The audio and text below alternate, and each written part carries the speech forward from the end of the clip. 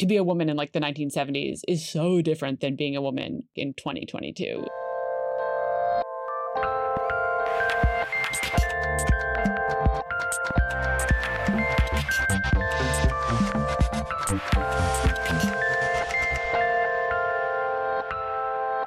Greetings, hello, felicitations, and welcome to The Feminist Present, the podcast where we use the gift of feminism to figure out what the F is going on right now. I'm Laura Good. I'm Adrian Daub. Nice to see you, Adrian. You've been an ephemeral presence here. Yeah. Through no fault of your own. Yes, elephant in the room. The episode you're about to hear very specifically does not feature me on account of I was... He had the plague. Coughing a whole lot while this was being recorded. And I didn't want to grace people with my Zoom germs. And so I'm not on this. Credit, I think the listeners should know that we were texting like right up until the recording time. And you were saying things like, I think I can do it. I'll just try not to cough too much.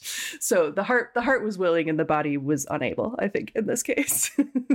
Absolutely unable. Yeah. And so, you're about to listen to the first of what are two Laura solo efforts. It was like a Fish concert. You did a 1 hour solo while I coughed, while I hacked up a lung somewhere in the back. You know, that's a lot like a Fish concert. I'm rolling with that metaphor. Yeah, it was really fun. I mean, I genuinely enjoy sitting around talking to like really bright women about the really excellent books that they wrote, and still pretty chuffed that that's part of my job. Yeah. But yeah, this one was so fun. This book is The Great Stewardess Rebellion by Nell McShane Wulfhart. It is such a fun read. The jacket copy sort of promises that it is nonfiction that reads like a novel, and my discovery was that it could not have been more so.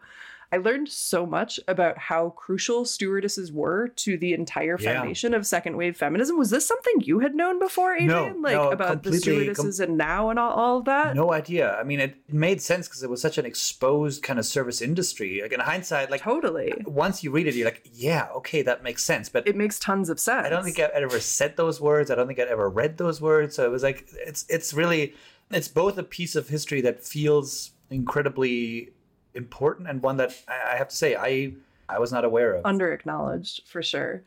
Yeah, it was a fascinating read. Nell was a blast to talk to. I mean, it just made me think of like, I don't know, I have had so many experiences where stewardesses, now called flight attendants, have absolutely saved my ass as a parent traveling with small children. One of the silver linings of the pandemic to me was really like, my younger son is now 4, so like the 2 years kind of sped right through the worst time of traveling with toddlers. Yeah. But like, I don't know, I always feel deep affection for flight attendants because they've always really helped me out. Have you guys have traveled with River so far, right? We have, yeah, twice now. Oh, that's right. You went to Europe. Once within the US, twice to Europe. Yeah. She's pretty good still. She hasn't entered the terrible phase yet. Yeah. I remember you saying. A big sleeper. Yeah. On her third flight, she had a bassinet and she was up front. And she sort of used it as kind of a speaker's rostrum, and she would point wildly, and she would sort of jut out her jaw. She actually looked a little bit like Benito Mussolini doing it, and she would like shout, and you were just like, she's like talking about the enemy of the fatherland or whatever. It was weird. So that was weird, but like the flight attendants were pretty cool about the fact that her child was clearly attempting some kind of coup on this airplane, and they're like, yeah, how adorable. And like, okay. I remember being really like kind of having to check my own boundaries, because I remember you texting me right before that trip, maybe like, is there anything I should know about traveling with babies? And it just fired up my whole system, and I was like, tips, tricks, gotta do it, think of this, don't forget this. And then I was like, they're gonna be fine. Like I was like, why are you getting so worked up about this, Laura? I really wanted it to go well for you. We did a couple of those things. I'm trying to remember now what we did, but there were a couple of things like, oh, Laura said X, and it worked really well. That makes me feel honored. I can't remember what it would have been. I mean, honestly, when they're in that baby stage, you just feed them until they pass out. Oh, it was about extra helpings of clothes. Oh, yes. Exactly, became absolutely not essential, but it like made the trip a lot better that we had like triplicates. For an international flight in particular, I will offer this piece of advice to our readership. As the mother of 2 children, I have learned that it really pays off not just to pack extra clothes for your kid for a long flight, because they will certainly excrete upon them. Also pack an extra outfit for yourself for the same reason. Really sucks to sit there and like kid puke for 4 hours or whatever. Or 10, as the case may be. Yes, or 10. I was being conservative. Yeah, no, I thought that was really good advice. Likewise, the flight attendants were amazing. And I think the pandemic in general, of course, sort of has foregrounded the weird kind of care work that is, and the predictably gender dimensions of it, right, and the way that it kind of sinks in and out, right, like the way on the one hand it's very much sort of feminized labor, sort of in the way broader society seems to think of it. On the other hand, it's a profession where apparently it doesn't dissuade anyone from punching a flight attendant, which is also, kind of interesting. And especially when they became sort of kind of drafted into a culture war in the United States, I think as like usually on the side of oppression, right? In the sense that like you were forced to keep a tiny piece of cloth in front of your mouth. Oppression. Real 1984 shit, that one. Yeah. Let's put it this way, to some white men that may be the most oppressed they've ever been. And that should give them pause. No, I take your point, though, that there's a position here where these women are like fragile little feminized vessels of labor until they're in someone's way, and then they're punchable. Yeah. Well, and they're the only ones who know what's going on, right? That's the other thing, that it isn't ultimately a massively ton of authority that comes with it, right? I mean, I'm guessing that punching a flight attendant is among the worst punches you can throw from the point of view of like jail time. I agree. I think a cop is like top, and then like we'll get into flight attendants fairly quickly, is my guess. Like the Federal Aviation Administration likely frowns on this practice. Well, that is an important point that actually kind of crucially interweaves with one of the struggles that this book outlines, which is one of the sort of employment rights struggles implicit to these flight attendants, like efforts to unionize and improve working conditions, etc., was they had a long struggle to be recognized as safety professionals in the same way that like a policeman or whatever would be. And they were out here making these points over and over again that they were like, look, we're just miniskirts serving you a drink until there's an actual emergency and the plane needs to be evacuated. And you need people who are trained in safety to facilitate that. And there's nobody but the stewardesses to do that. So you make a very important point that we've seen really evidenced in the pandemic here. I was also reminded as you were talking that I think it's important not to forget on the feminist present that the term emotional labor was coined by Arlie Russell Hochschild in reference to stewardesses specifically. This is where the whole concept comes from, of this sort of like forcing a performance of emotion to produce customer satisfaction that is very different than what you're feeling internally. And since we see a lot of concept creep lately about what emotional labor is, it's always a good time to re-up that definition. Yep, that's it. Well, what do you think? Should we fly across the bridge? Let's fly across the bridge. Enjoy Laura Good in the feminist present and Adrian Daub in the feminist absence. Enjoy, again, the superfluousness of men.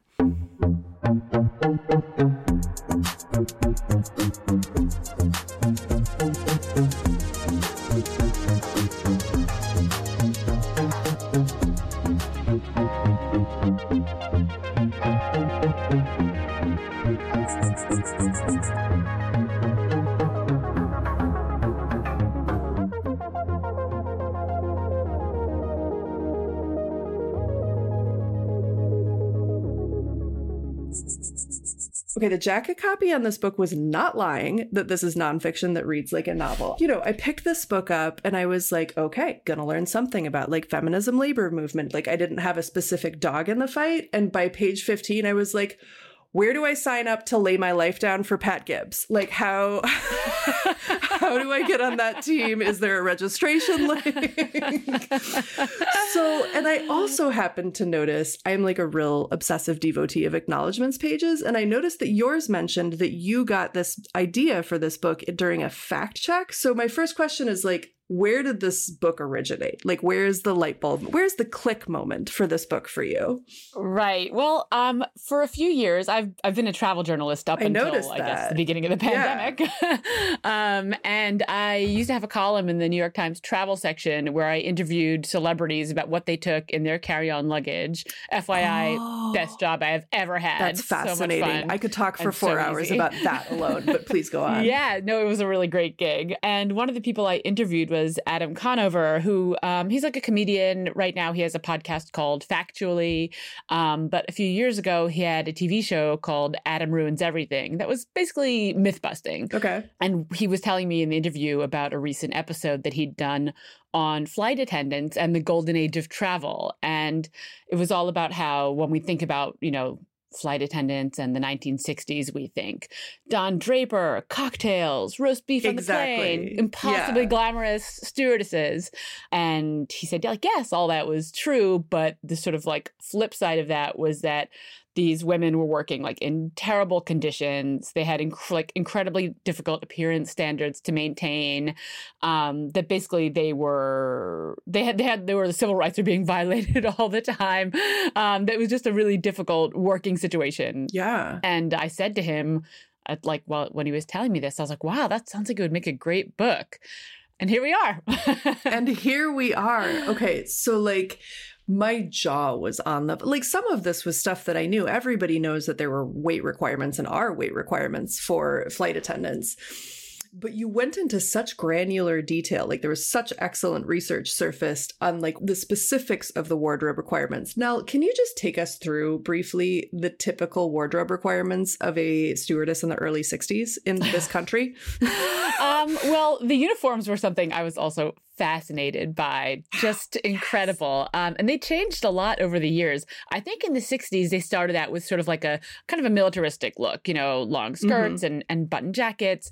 And then people kind of went rogue. The airlines, in 1960s and 1965, Braniff, which is no longer around, they had these sort of very elaborate psychedelic uniforms, flowy pants and skirts and jackets. They were designed by Emilio Pucci, and they even had a clear plastic bubble-shaped helmet that the stewardesses were supposed to wear to protect themselves from the rain. Braniff also launched this campaign called the Airstrip, which was an advertising campaign that promised that when you got on a Braniff flight, the stewardesses would slowly take off bits of their uniform throughout the flight. They'd slip into something more comfortable to serve you a cocktail and then put on like a frilly apron for dinner. And by the end of the flight, they were still wearing clothes, but they were smaller clothes. So wild. It was wild. And then, as the 70s took hold and it was more like a, sexual liberation, the uniforms got very small. There were a lot of miniskirts. There were hot pants. There were go-go boots. There was American Airlines for a while had a sort of frontier look when they had like a tartan miniskirt and a raccoon hat, like a Daniel Boone style raccoon hat. The raccoon hat really made an impression on me. The trying to get anybody to take you seriously as a working professional in a raccoon hat really illustrates the stakes here. Yeah, exactly. And at TWA for a while, they had uniforms that were made out of paper. And like the dresses were like tearing and ripping all the time. And the flight attendants were just sort of trying to patch them back together mid-flight. It's quite the wild ride. Well, and we should note, on top of all of these incredibly specific sort of fashion requirements, there were requirements that these working professionals maintain these uniforms to be spick and span and flawless at all times, which kind of came into collision with the fact that they were getting paid dog shit, and couldn't afford to have 6 extra uniforms in their closet. So I guess my question there, I'm so glad you brought up Mad Men, because I was thinking of it the whole time. Like, you found such fantastic human ambassadors into this story is the word I'm going to choose.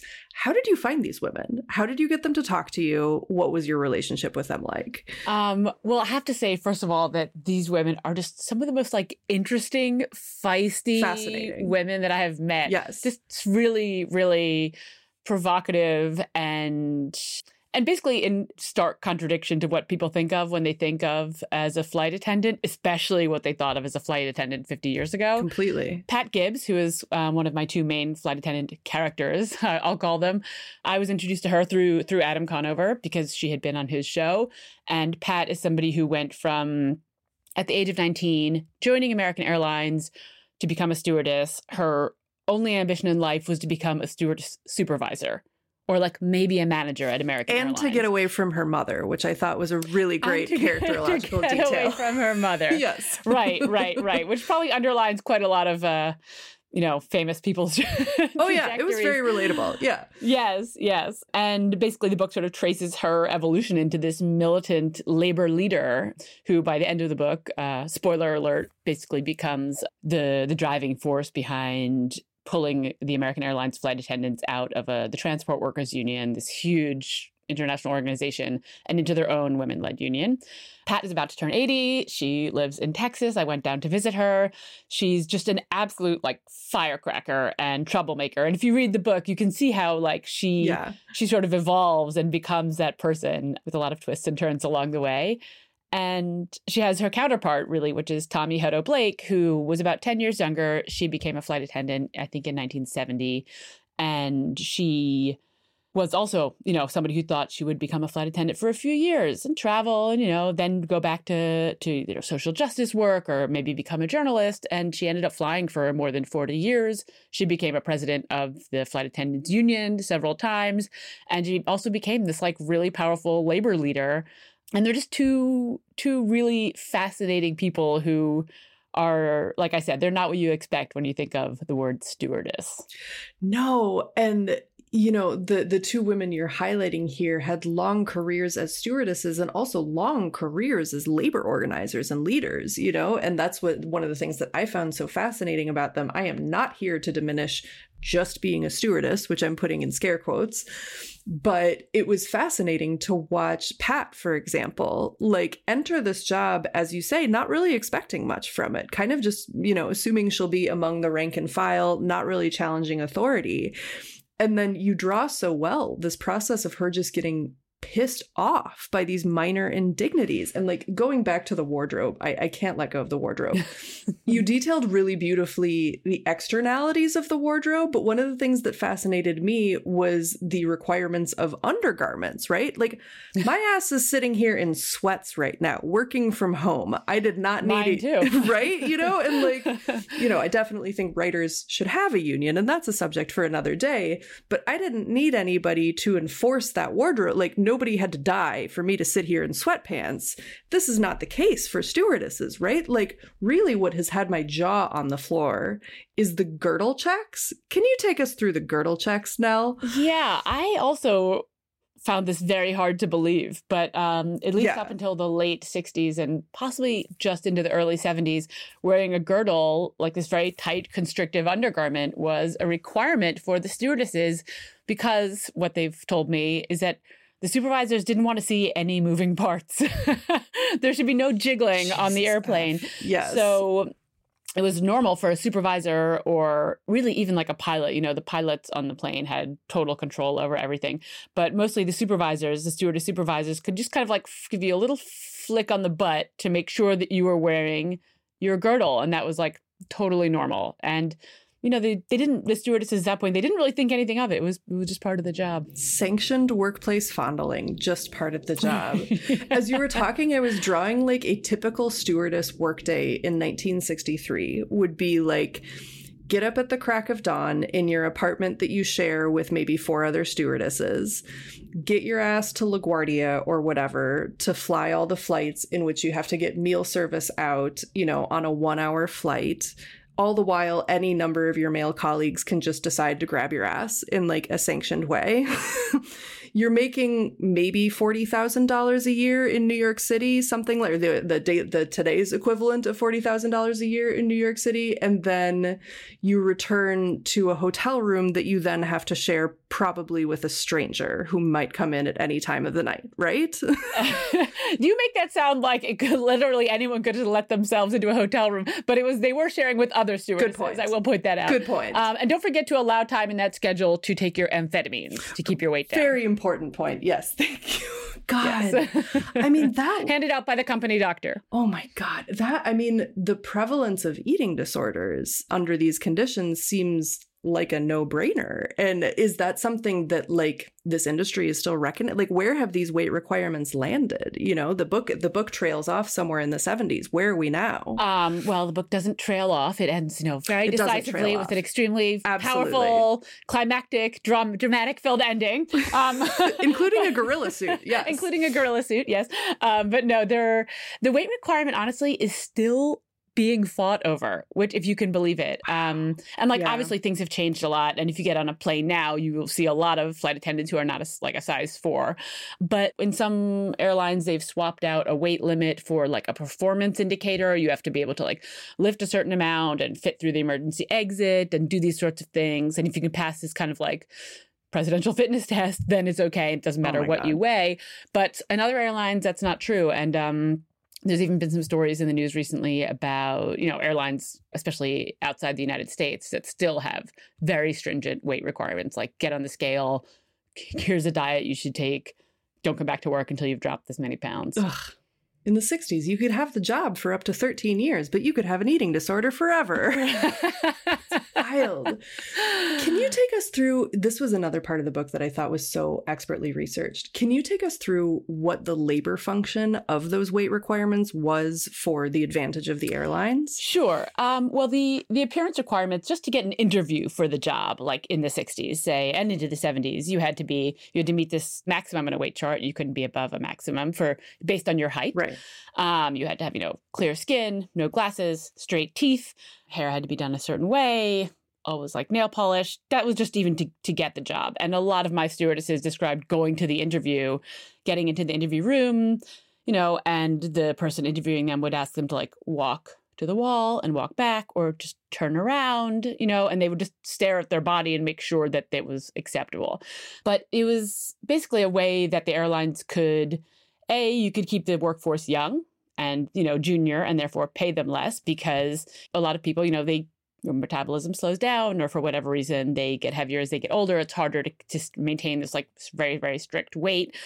So it was a good way to keep the workforce particularly youthful. And, when you have workers who aren't on the job for that long, they're not that interested in like fighting for better pay or taking up, the battle for healthcare benefits or all those things. So that was an advantage. Right. But also the stewardesses were a marketing device. There became a point in the 60s and 70s where, every airline was safe to fly, and they all had kind of similar destinations. And so they were all looking for a way to differentiate themselves, to sell tickets to these male business travelers, which were definitely the target market. Mm-hmm. And the way they decided to do that was through the stewardesses. So that accounts for some of these unusual uniforms or these themed flights or, and they produced hundreds of ads, basically just pictures of the women talking about how they take such good care of you. They make it look like it's not even work. United Airlines had a tagline, "She's going to make someone a great wife." One of them came right out and said, "Fly me." Like, "I'm Linda, fly me," with a picture of a stewardess named Linda. It goes on and on. Yep. So the stewardesses were essentially just like a great, great marketing tool. And as the 70s went on and there was more, like I said, sexual liberation, like these ads just went buck wild. But it was absolutely in the interest of the airlines to keep their workforce young, thin, conventionally attractive. And they really went with that for as long as they possibly could. Man, did they. And I just thought that was such a powerful point about how essentially the weight regulations functioned in place of the age regulations by keeping out the more senior employees who have organizing viability and increased salary by seniority, and more desirable flights was one thing that your research attached to seniority. And that would definitely impact how much time you have to organize too, right? Like, so it was actually an insidiously incredibly effective tool for preventing these labor organizations. Well, and as were the regulations in the 60s that my stewardesses kind of fought and got rid of, which were marriage and pregnancy restrictions. So throughout the 60s, if you got married, you were fired from the job. If you had children, you were fired from the job. And if you turned 32, in some cases, a few airlines would let you stay until you were 35. Mm-hmm. But they outright just would fire you on your birthday and be like, "Well, nice knowing you." So that was another pretty effective way to keep the job targeted only at young women who maybe were not going to be around long enough to organize or to fight the company on these sexist working conditions or to make any kind of substantive change. It's such an insidious bait and switch, isn't it? Because on one hand, you have this engine that could be really good for getting women into the workforce. It has its own training. It has a very specific track. Once you make it into the track, they're going to train you and employ you. But then the specific condition of that employment is like in the first contract you sign, that you're gone at age 32. So you make this investment that is then truncated by the company. And it's so backwards. It's so strange. Okay, so you brought in advertising, which is just a hugely important force in all of this. And I was really struck by the ongoing tension between the sort of advertising forces and the organizing forces that really comes to a head in this book, which, as you know, does not trail off and instead comes into a very, very explosive. I really loved the gorillas. Thank you, Laura. But I'd love to talk a little bit about that, because I was also really struck by the lived impacts on how the advertising made people treat the stewardesses, right? Like, this was why the stewardesses cared about the advertising. So can you talk a little bit about like how people treated these stewardesses as a result of their being portrayed as completely like, non-human and disposable sex objects in this advertising? Yeah, well, I mean, listeners can probably guess what the effect of that was. Right. But the idea was that, and I think you can even see this now in the way people treat flight attendants, like the lack of respect was just incredible. And, you could see how the airlines were sort of, they were controlling this. They were encouraging passengers to think of these stewardesses as like Playboy bunnies in the sky. There was even a series of books that somebody wrote that were, purported to be written by a stewardess called Coffee, Tea, or Me. Because, when they used to offer on the plane coffee, tea, or milk. Apparently milk used to be commonly served on airplanes. Uh-huh. So it was a series of books supposedly written by a stewardess who, flew around the world, very promiscuous, a man in every airport, and like a whole series, and that really took off. And when you saw ad after ad portraying like a half-naked stewardess or a stewardess in a bathing suit, or ad copy that just talked about, our new planes have extra wide aisles, perfect for watching the beautiful girls go by. I mean, they were explicitly telling passengers that that's what the women were there for. Open season. Yeah. Open season. Yeah, Here's exactly. your theater for sanctioned sexual harassment. Right.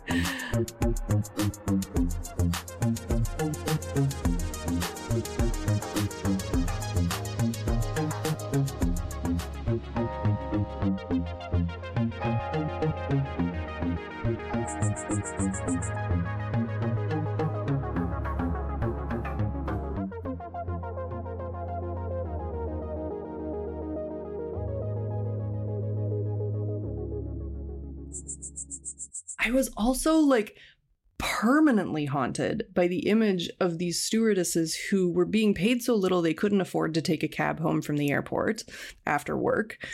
Walking home across a bridge in the middle of the night, being followed by men masturbating in their cars. And like this happened serially. So to me, that argues that like the lived impact on these stewardesses was definitely not just in flight, right? Absolutely. Like, I mean, even some of the women in my book talked to me about this, about how they just felt disrespected by like their husband's friends would be like, oh, you married a stewardess, like wink, wink, and right. I think you can see this today. Like when I was researching this book, there were so many instances of like stewardess porn that came up when I was trying to Google things that were not related to porn at all. It's just a really pervasive thing that has been around again for like 50 years and just hasn't gone away. Ugh.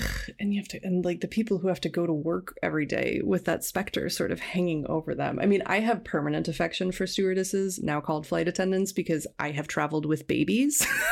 And like, right. Like there have been a few exceptions, but by and large, there is no one better trained or more qualified than a flight attendant. I mean, I've seen flight attendants come out with little toys for my kids. Like they have a procedure. They know what to do. So anyway, I will always ride for stewardesses because of that. Yeah, I mean, it's a really hard job. It's a really hard job. And yeah. Yeah. I think recently also some attention has come to the fact that flight attendants are not paid for boarding for the time that they spend boarding the plane. And if you're sitting on a plane that's like on the tarmac for 2 hours because it doesn't take off, they're not paid for that time. They're only paid for the time that they're in the air. Yeah, it's atrocious. So it's still a physically hard job. Yeah. It's hard. I mean, it's hard on your body. You're flying all around the world, different time zones. It's exhausting. Just spending time on planes, I feel like, is kind of so enervating anyway. At least totally. I feel that way as a traveler. Totally. It was interesting what you note about the marriage and pregnancy requirements. Obviously, those are central in the civil rights dispute here. And it was so interesting because I grew up in the Twin Cities of Minnesota, and that was a Northwest hub. And then Delta acquired Northwest, and it became a Delta sort of secondary hub to Atlanta. So I grew up with tons of kids whose moms were flight attendants, right? And dads who were pilots, et cetera, or reverse. But usually it went along those gender lines.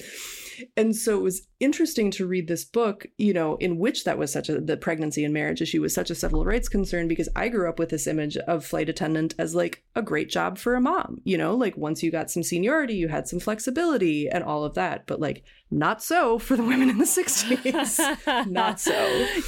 Yeah, I mean, I think that's absolutely true. It's true now that you're allowed to, you know, have kids and be a flight attendant. I think it is true in a lot of ways. The flexibility is, I would say, the main perk of the job. The fact that you can stack your flights. So you're flying for 2 weeks. A lot of people are, you know, I recently talked to somebody who said that they know a flight attendant who commutes from Sydney, Australia to, I think, Boston. Wow. Flies for like 2 weeks out of every month and then flies back to Sydney. Wow. So a lot of flight attendants commute to work by plane. They don't live in the, you know, the bases because it's very expensive to live in those places. So they fly somewhere, they do it for 2 weeks, and then they can go home and have 2 weeks when they're not working. So there is that perk, but yeah, there's a lot of other disadvantages. I'm balancing everything I want to talk about here because there's so much deep dive on the stewardesses, but then there's also the stewardesses as part of the second wave feminist movement, which is absolutely crucial. I mean, I was totally nerding out on the details in this book about how central stewardesses were to the formation of the National Organization for Women, for example, and like Gloria Steinem rolling into all of these meetings was amazing. So I would love to hear you talk in your expertly researched voice about like how were stewardesses central in the formation of NOW, and also what is Title IX and Title VII and how does it factor in here? Because that's really important. I also always call it Title IX. It's so hard. That's the only title we ever talk about, but like it's Title VII. Right, exactly. Yeah. Well, there was sort of this interesting synergy in the formation of the National Organization for Women, and a lot of it started with the establishment of the Equal Employment Opportunity Commission, right. Which was that itself was created by the Civil Rights Act in 1964. Such an intersectional snarl in the early days of the EEOC. I was fascinated by that. Absolutely. Because like in the view of virtually everyone, the EEOC was created to deal with race. Right. Like with racism, with race and employment. Right. But there was a clause in Title VII of the Civil Rights Act that included sex as a basis for like as something you could not discriminate on the basis of. And the stewardesses were basically some of the first people to really seize upon that. There's a lot of stories, some of them I'm sure are apocryphal, but about how sex even made it into Title VII. And there's an idea that it was like a joke by a Republican senator who thought that meant that the Civil Rights Act wouldn't pass if he added sex to the clause. So there's a lot of stuff going on with that. But it was in fact like flight attendants who first thought like, okay, we're in an industry in which like we have all these restrictions on our work and you know, all these sexist working restrictions, and Title VII is our way to get some parity. So they launched complaints with the EEOC. There were hearings in which the airlines argued that there's an exception in Title VII that says that if something is a bona fide. Let's go bona fide. I like that. Qualification. I have never managed to actually figure out how to pronounce that word. Yeah, but that basically that being a woman was an essential part of being a flight attendant, that like only women could do the job. And the airlines set up hearings at the EEOC in which they argued that it was an inherently female job, that only women could do it because of all these inherently female characteristics, which included an interest in decor. They had a very, very long list of things that women liked, and that's why they were good at being flight attendants. One of them was decor. I don't know why. Yeah, but stewardesses really were like some of the first people to take it and run with it. And some of the changes that they made became case law. Like they became the basis for future gender discrimination suits that have really gone on to help like American working women today. It's pretty amazing. Totally. I am like not a legal scholar, but that was such fascinating legal history of the precedents that those built for sex discrimination cases. And I thought it was so funny. And nobody knows about it. I think, totally. No, I was laughing out loud at the scene you depicted of, was it Tommy who first walked into the EEOC office? Who was the one who filed the first complaint that got like the mystified looks? A flight attendant called Barbara Rhodes, but her nickname was Dusty Rhodes. Dusty Rhodes, that's who it was. Like the blank faces she got when she had this like litany of grievances that were like eminently valid.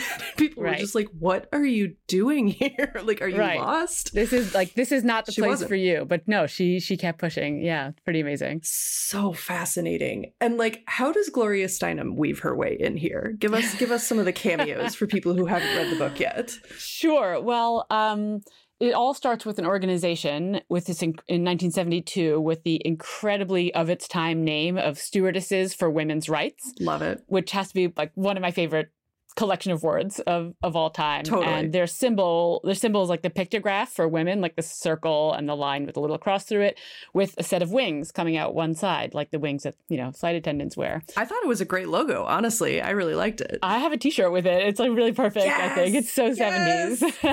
It's so 70s, yes. So 70s. And so the woman who started this group, which was, designed to fight against the sexist restrictions of the job, the founder, she put this tiny ad in the back of the first issue of Ms. Magazine. And Tommy, who is one of the main characters in my book, she bought the issue of Ms. Magazine, was like bowled over by it, couldn't believe it. I love that scene. And then she saw this tiny ad. She was like, stewardesses for women's rights. I got to go to this. So she gathers up a couple of friends, also stewardesses. They go to the basement of a church in the village in New York. They walk in. There's stewardesses from all these different airlines and Gloria Steinem. And she was somebody that the stewardesses loved. And even when I talk to them now, they say, like, no one could say anything bad to me about Gloria Steinem. She was a huge supporter of theirs. She flew all the time for her work. Mm-hmm. And she would become friends with them, and they would, like do her favors because they just knew that she was this wonderful supporter of theirs. And she still is, honestly. I actually just had a conversation with her last week, which was Shut up. It was such a thrill. Shut up. No, it was really. Oh my God. Tell me everything. Yeah. I was invited to talk to her about flight attendants because, like I said, she has been their supporter Clearly, for 50 years. And so I got to have this like really interesting conversation with her about my book and about flight attendants in general. And so she is just like this long time supporter, and they are also like her biggest fan. And throughout the book, she makes a number of appearances. She comes to their events. She shows up at these meetings. She does everything she can to help them like push their agenda forward. It's really inspiring. It was inspiring, and also really inspiring how early Gloria saw the political viability of flight attendants. These were the people who accompanied the politicians to their destinations. They had access and influence that not everyone would see, but Gloria saw it, and I thought that was fabulous and fascinating. Yeah, Gloria saw it, and that very thing is sort of it's also the thing that makes it so hard to organize stewardesses, like to unionize stewardesses, because, they're always traveling. They're always in a different place. Their schedules change every month. So as a group, it's like actually quite hard to organize. It's not like organizing workers, in a factory or like an Amazon warehouse, for example, or a Starbucks store, because they're always on the move. And, when I was going through some of these archives, I would find letters that stewardesses had written to the group, to the Stewardesses for Women's Rights group, asking for more information or telling all these stories about how their manager was grabbing their ass all the time or complaining about the uniforms, basically just like looking for sisterly support. And these letters are all written on like hotel stationery. It's always from like they're on a layover somewhere and they have this hotel stationery and they send in the letter. Like they're always on the move. So that's kind of the other part of why of travel for them. No, the material history of that is fascinating. And oh my God, I have to tell you like a funny little story that connects to why I was interested in this book. So flip back the tape like 1 billion years ago, actually like 15 years ago, I'm a senior in college at Columbia, and I'm writing a paper, like a final paper for a history class, and I choose as my subject the first issue of Ms. Magazine. I was really pissed at my university in that moment because Columbia, in their like endless libraries, did not house such a copy of Ms. Magazine. And you will probably be shocked to hear I had to go across the street to Barnard College, where they surely did have a copy of Ms. Magazine, of every single Ms. Magazine, including the first one. So I'm like literally like in the microfiche section. Like I think this was one of the only times I've ever used microfiche, poring over this magazine, making copious notes, definitely sobbing in this like microfiche booth. And one of the things that I remember noticing was that tiny ad that you just mentioned. Really? And wow. I didn't know anything about it. Like I didn't have any context to connect it to, but it stuck with me. I was like, even the stewardesses were in on this. This is fascinating. So when I saw your book and that it mentioned Now and Gloria Steinem, I was like, wait a minute. And so I was like cheering when you got to that ad, because I was like, I remember that ad. It was like, there were so many like crucial, fascinating details, but that was one of the ones that I remembered from the inaugural issue. I can't believe that you spotted that. That's amazing, because that was a really small ad. It was like in the back of the magazine. Tiny. I kind of think of it as an accident that Tommy even saw it on that flight. But they were, they had picked up this copy of Ms. and it just really spoke to them. It was 1972 and they read it cover to cover. Like they were like, oh my God, somebody finally is saying what we've been thinking. Exactly. So yeah. Wow, that's a really incredible that you had. Isn't that wild? I was like, wait a minute. I know this from somewhere. Yeah, I loved that scene of the three stewardesses buying a single copy of Ms. and trying to pass it around and then being everyone wanted to take it home, so they just had to go buy more. And that illustrates so deftly why that issue was such a success. I mean, what were the figures on how that issue sold? Like, it sold out, it broke records. I don't remember the specifics. Yeah, it sold out in like 8 days. They got like thousands of letters from women all over the country. Like it definitely met a need. Yeah, for sure. I mean, this was such an interesting retrospective of the second wave feminism movement of the 70s. Like, the stewardesses were such an excellent vehicle for taking us through that decade. And one of the things I was thinking, I was like, oh my God, Nell, you did so much research for this book. And it was interwoven so fluently. Like, I really liked your choice to use endnotes so that you didn't have to cite every single thing. Like, I thought that made for a really fluent read. As someone who does some research, I know that not all of it makes it into the final text. So, like, were there any juicy details that surfaced in your research that didn't make it into the final text would be a question I have.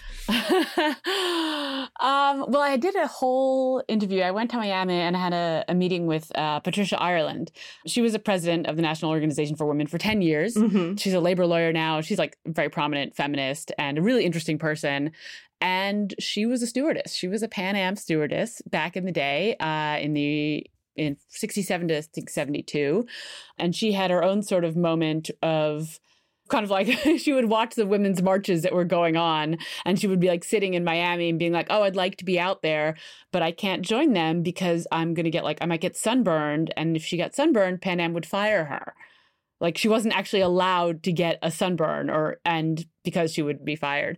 And she had her own sort of like feminist moment when she realized that her husband, who was a student, he needed some kind of surgery and Pan Am's insurance wouldn't cover him for it, even though, they were married, because they couldn't imagine that a woman would be the head of the household. And so she basically takes us up the ladder a little bit, and then they start going like, okay, it's fine. Fine. Yeah, fine. But then all of a sudden, every stewardess realized oh, right, their insurance could cover their families, when previously it had only been for, male pilots and their families. I think it was one of the things that sort of started her off on her feminist trajectory. But I did have to cut that from the book. Yeah. I mean, I can see how there are other things that were really, really crucial, but that's fascinating because the health insurance issue has become a really big issue in feminist rights and gay rights. That's a big thing. For sure. I can see how that would be an important legal precedent. I was also really interested in the role of gay people in this book, right? I have to start with a compliment and a spoiler. Pat Gibbs is a lesbian, but you don't find that out until page 100. Part of it is because she hasn't quite located that in her life yet. But I thought that was a really humanizing and non-sensational choice to let the reader kind of discover it along with Pat and not to put that on the first page. It would have been kind of sensational to be and she was a lesbian stewardess in 1963 or whatever. But we see lesbians be influential in this story. We also see gay men be influential in this story. How does the story of queerness interweave itself through this? I would say slowly. Very slowly, yes. Yeah. Actually, but now talking to these people who've been working as flight attendants, who were working as flight attendants in the 60s and 70s, tons of them have are like, oh yes, I'm gay. Yeah. But back then it was absolutely a secret. And it's not that hard. Sorry to interrupt you, but it's not that hard to put that together in all of these situations where women are rooming together for years and years and years that someone might have crossed the hall into the other bedroom eventually. Right, exactly. Yes. But it was, so there were, some women on the plane who were lesbians, but you were not out. To be out was... it was, unacceptable. That was a termination sentence. Yeah. And when men finally came on board, I think in 1972, I'm talking on domestic flights, the international airlines already hired men, but I think it was 1972 when men started to be hired as flight attendants on domestic flights. And then a lot of them were gay, and they sort of formed almost a partnership with the women on board, not just with the gay women, but there was this sort of feeling of Tommy in my book, she always describes it as the Republicans in the cockpit and the Democrats in the cabin. And there was this sort of dividing line. The pilots are all like these, most of them came out of the military. A lot of them had flown in Vietnam. They were all like very right-wing Republican, living in the suburbs, that kind of like lifestyle. And then in the cabin, you had these sort of like more freewheeling flight attendants who were living in New York and doing their own thing and loved the freedom of the job. Basically, the pilots were kind of enemies in a lot of ways. They were very dismissive of the stewardesses. They treated them like mascots. They would call them sweetheart instead of learning their names and demand that they bring them cups of coffee. And so when gay men started flying, they kind of formed this alliance with the women because like everyone was being treated like shit by the cockpit. So it was like, it became like a nice sort of bonding powerful thing. ally force. Yeah, it really was. Yeah. Yeah. Oh, that's so interesting. There was a really offensive, but also really funny quote. I think, remind me, was it a CEO or someone who was like, and all the men who try to be stewards, everybody knows they're queerer than a $3 bill. Yes. It's like, wow, really comfortable saying the quiet part loud there. Very, very comfortable. Like, absolutely, it was like a fireable offense. Like, and I think that was one of the reasons it took them so long to hire men in the beginning is because they were afraid of having too many gays on the plane. Sure. Fascinating. No, I just, in this podcast specifically, we are often interested in the intersections between the sort of gay liberation movement and the women's liberation movement. And this represented a really fascinating one. It was like the fag hags of the sky, sort of, That'll be my sequel. Ooh. Fag hags in the sky. Come back for an interview on that. One thing I definitely wanted to talk about, and you already mentioned this with your What's in a Flight Attendant's Bag series, which is my next internet rabbit hole, but like you've been a really seasoned, experienced travel journalist, and I have to imagine that played a role in the formation of this book. So like, could you draw a line between that experience in this book? I would like to, but I think it's mostly that my agent was like, oh, you're the perfect person to write this book. And this will be a good way, easy way to sell the book because, you've been writing about travel for so long and you travel all the time. I have to agree. Yeah, but I wouldn't actually say that I could really connect my travel writing, which was more like 36 hours in Buenos Aires or where to eat in Bogota to this like this work of like narrative nonfiction of like labor history. Yeah, exactly. I'm not really sure. I would love to be able to connect those dots, but I don't think I can, if I'm being honest. Well, that's fascinating. I mean, that just tells me that you have like lots of different skills then, if they aren't as connected as they might appear. It also tells me you have a good agent, because I agree with the point there about marketability and like you're being a good verified expert for this. She is. She's a wonderful agent. Yes. And I do have a diverse range of interests and businesses and side hustles. So that's true. Fantastic. I mean, what lingers with you about this book? Like what, I guess my question here is like, what kept you up at night about this issue? Like what bothered you the most? What inflamed you the most? Like projects like this take a lot of research and stamina. Like what kept you going? What was the core crux of this? Well, definitely a lot of rage. Very reliable motivator. Yes. Very reliable. And just like, being able to, it wasn't that long ago, I guess. I feel like, the 70s, like I guess it's like 50 years ago now, but it didn't seem like that long ago that they were going through all these things and they were fighting these battles that, we are now benefiting from. But I do feel like to be a woman in like the 1970s is so different than being a woman in 2022. Oh like my God. The circumstances are unbelievably different thanks to the work that these women put in. Absolutely. And so anger, a lot of anger kept me up at night. But honestly, it is really like the characters themselves. Like when you described it sort of as a novel, like I really appreciate that because I kind of think of it as a little bit of like an adventure story, Yeah, like they start out one place, they end up somewhere completely unpredictable and totally different. And they they change along the way as the circumstances change. But I just felt like there were so many twists and turns and sort of dramatic scenes. And I mean, it was like, for me, it was like very stimulating to read about and to write about and to get to interview these women about. It was just really fun. I'm having this image of you sitting down with Pat Gibbs and then her being like, and then I got out the gorilla suit, and just being like, oh my God, this is going to get optioned. This is going to be a film. Such a cinematic moment. She is unbelievable. Like, she is such an interesting person, such a delight to be around, full of stories like that. And she keeps incredible archives also. She has like saved everything, every kind of uniform she's ever worn. She has scrapbooks full of all the articles people have written about her. Wow. She just always does so many unexpected things. And she's like a fantastic storyteller. And yeah, it's really, really fun to spend time with her and to get to put like even just a small portion of her crazy stories into the book. Oh my God. Yeah. And what you say about change, I mean, not one of these women is remotely the same at the end of this book as she is at the beginning. We see all of them go through intense transformative journeys, and I thought that was fabulous.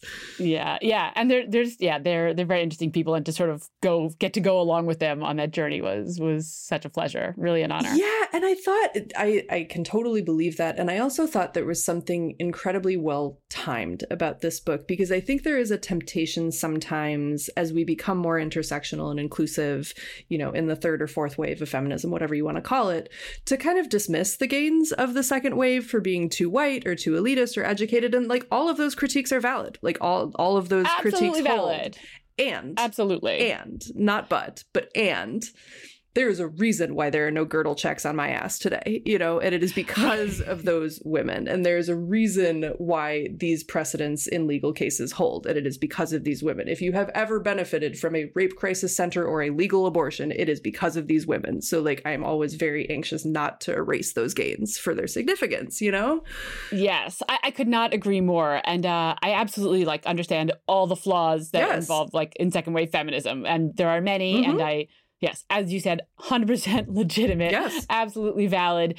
And yet, the work that they put in and the, like, we can see, we are living those benefits right now. Yeah. And even though if they weren't like the most, you know, intersectional or inclusive people, of course, but like still they put in a lot of incredibly hard work. And they really kind of like changed the world. I like having a credit card in my own name, for example. Like I enjoy that personally. Right. I enjoy being able to own things in my own name. That would be a second wave feminist gain. Exactly. Pretty significant. Precisely. Yeah.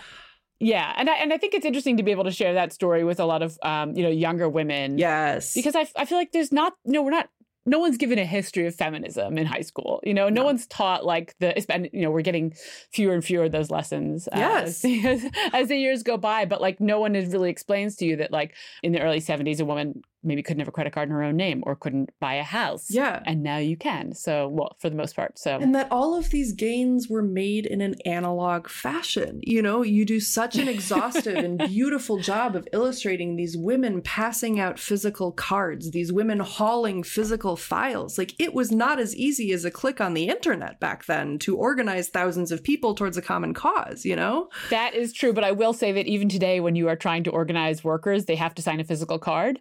And that's true. Yes. Yeah. Like when I was interviewing Sarah Nelson recently, who's the president of the Association of Flight Attendants and also like the name to know in labor right now. And she talked, they're running a union drive at Delta because Delta has like around 24,000 flight attendants who are not unionized.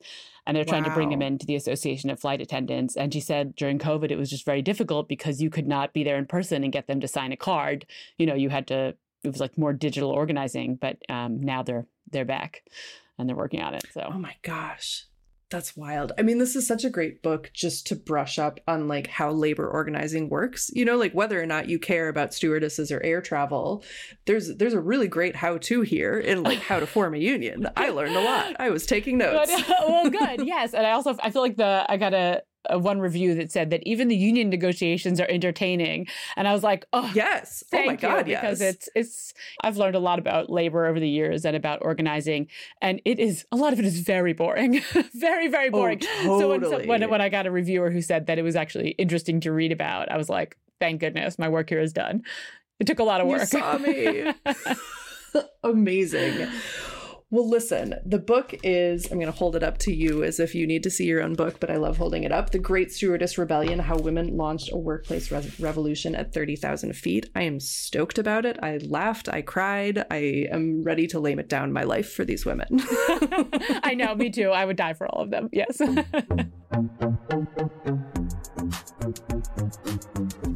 The Feminist Present is co-hosted by Adrian Daub and Laura Good. It's produced by Laura Good and edited by Megan Kalfas. All of our original music is by Julie Herndon. We are eternally grateful for funding support from the Institute named for a woman in a building named for a woman, the Michelle R. Clayman Institute for Gender Research at Stanford University, where we are especially grateful to our feminist colleagues Cynthia Newberry, Allison Dahl-Crossley, Natalie P. Mason, Jennifer Portillo, Wendy Skidmore, Shivani Mehta, Carolyn Asante-Darty, and Morgan Kanan. The Feminist Present is also co-sponsored by the Changing Human Experience, producing deep ideas for a better world by supporting Stanford research in the humanities and social sciences.